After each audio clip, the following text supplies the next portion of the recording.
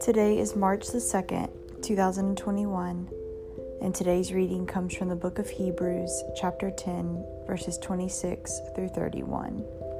It says, "If we deliberately keep on sinning after we have received the knowledge of the truth, no sacrifice for sins is left, but only a fearful expectation of judgment and of raging fire that will consume the enemies of God.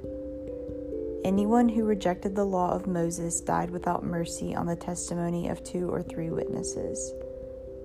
How much more severely do you think someone deserves to be punished who has trampled the Son of God underfoot, who has treated as an unholy thing the blood of the covenant that sanctified them, and who has insulted the Spirit of grace? For we know him who said, 'It is mine to avenge. I will repay, and again, the Lord will judge his people.' It is a dreadful thing to fall into the hands of the living God." This is the word account based on the scripture.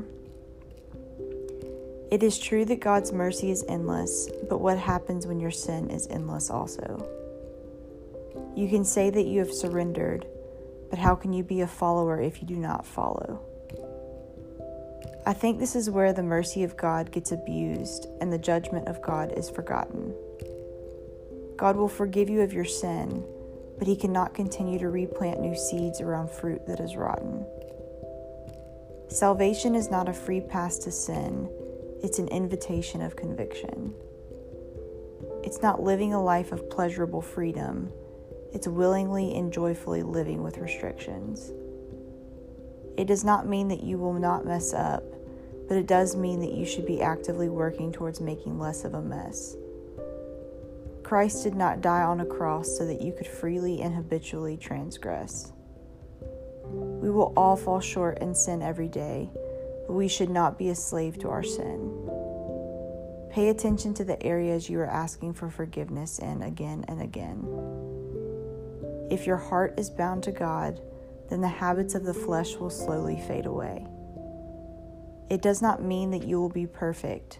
It just means that you should not commit the same sin again every day.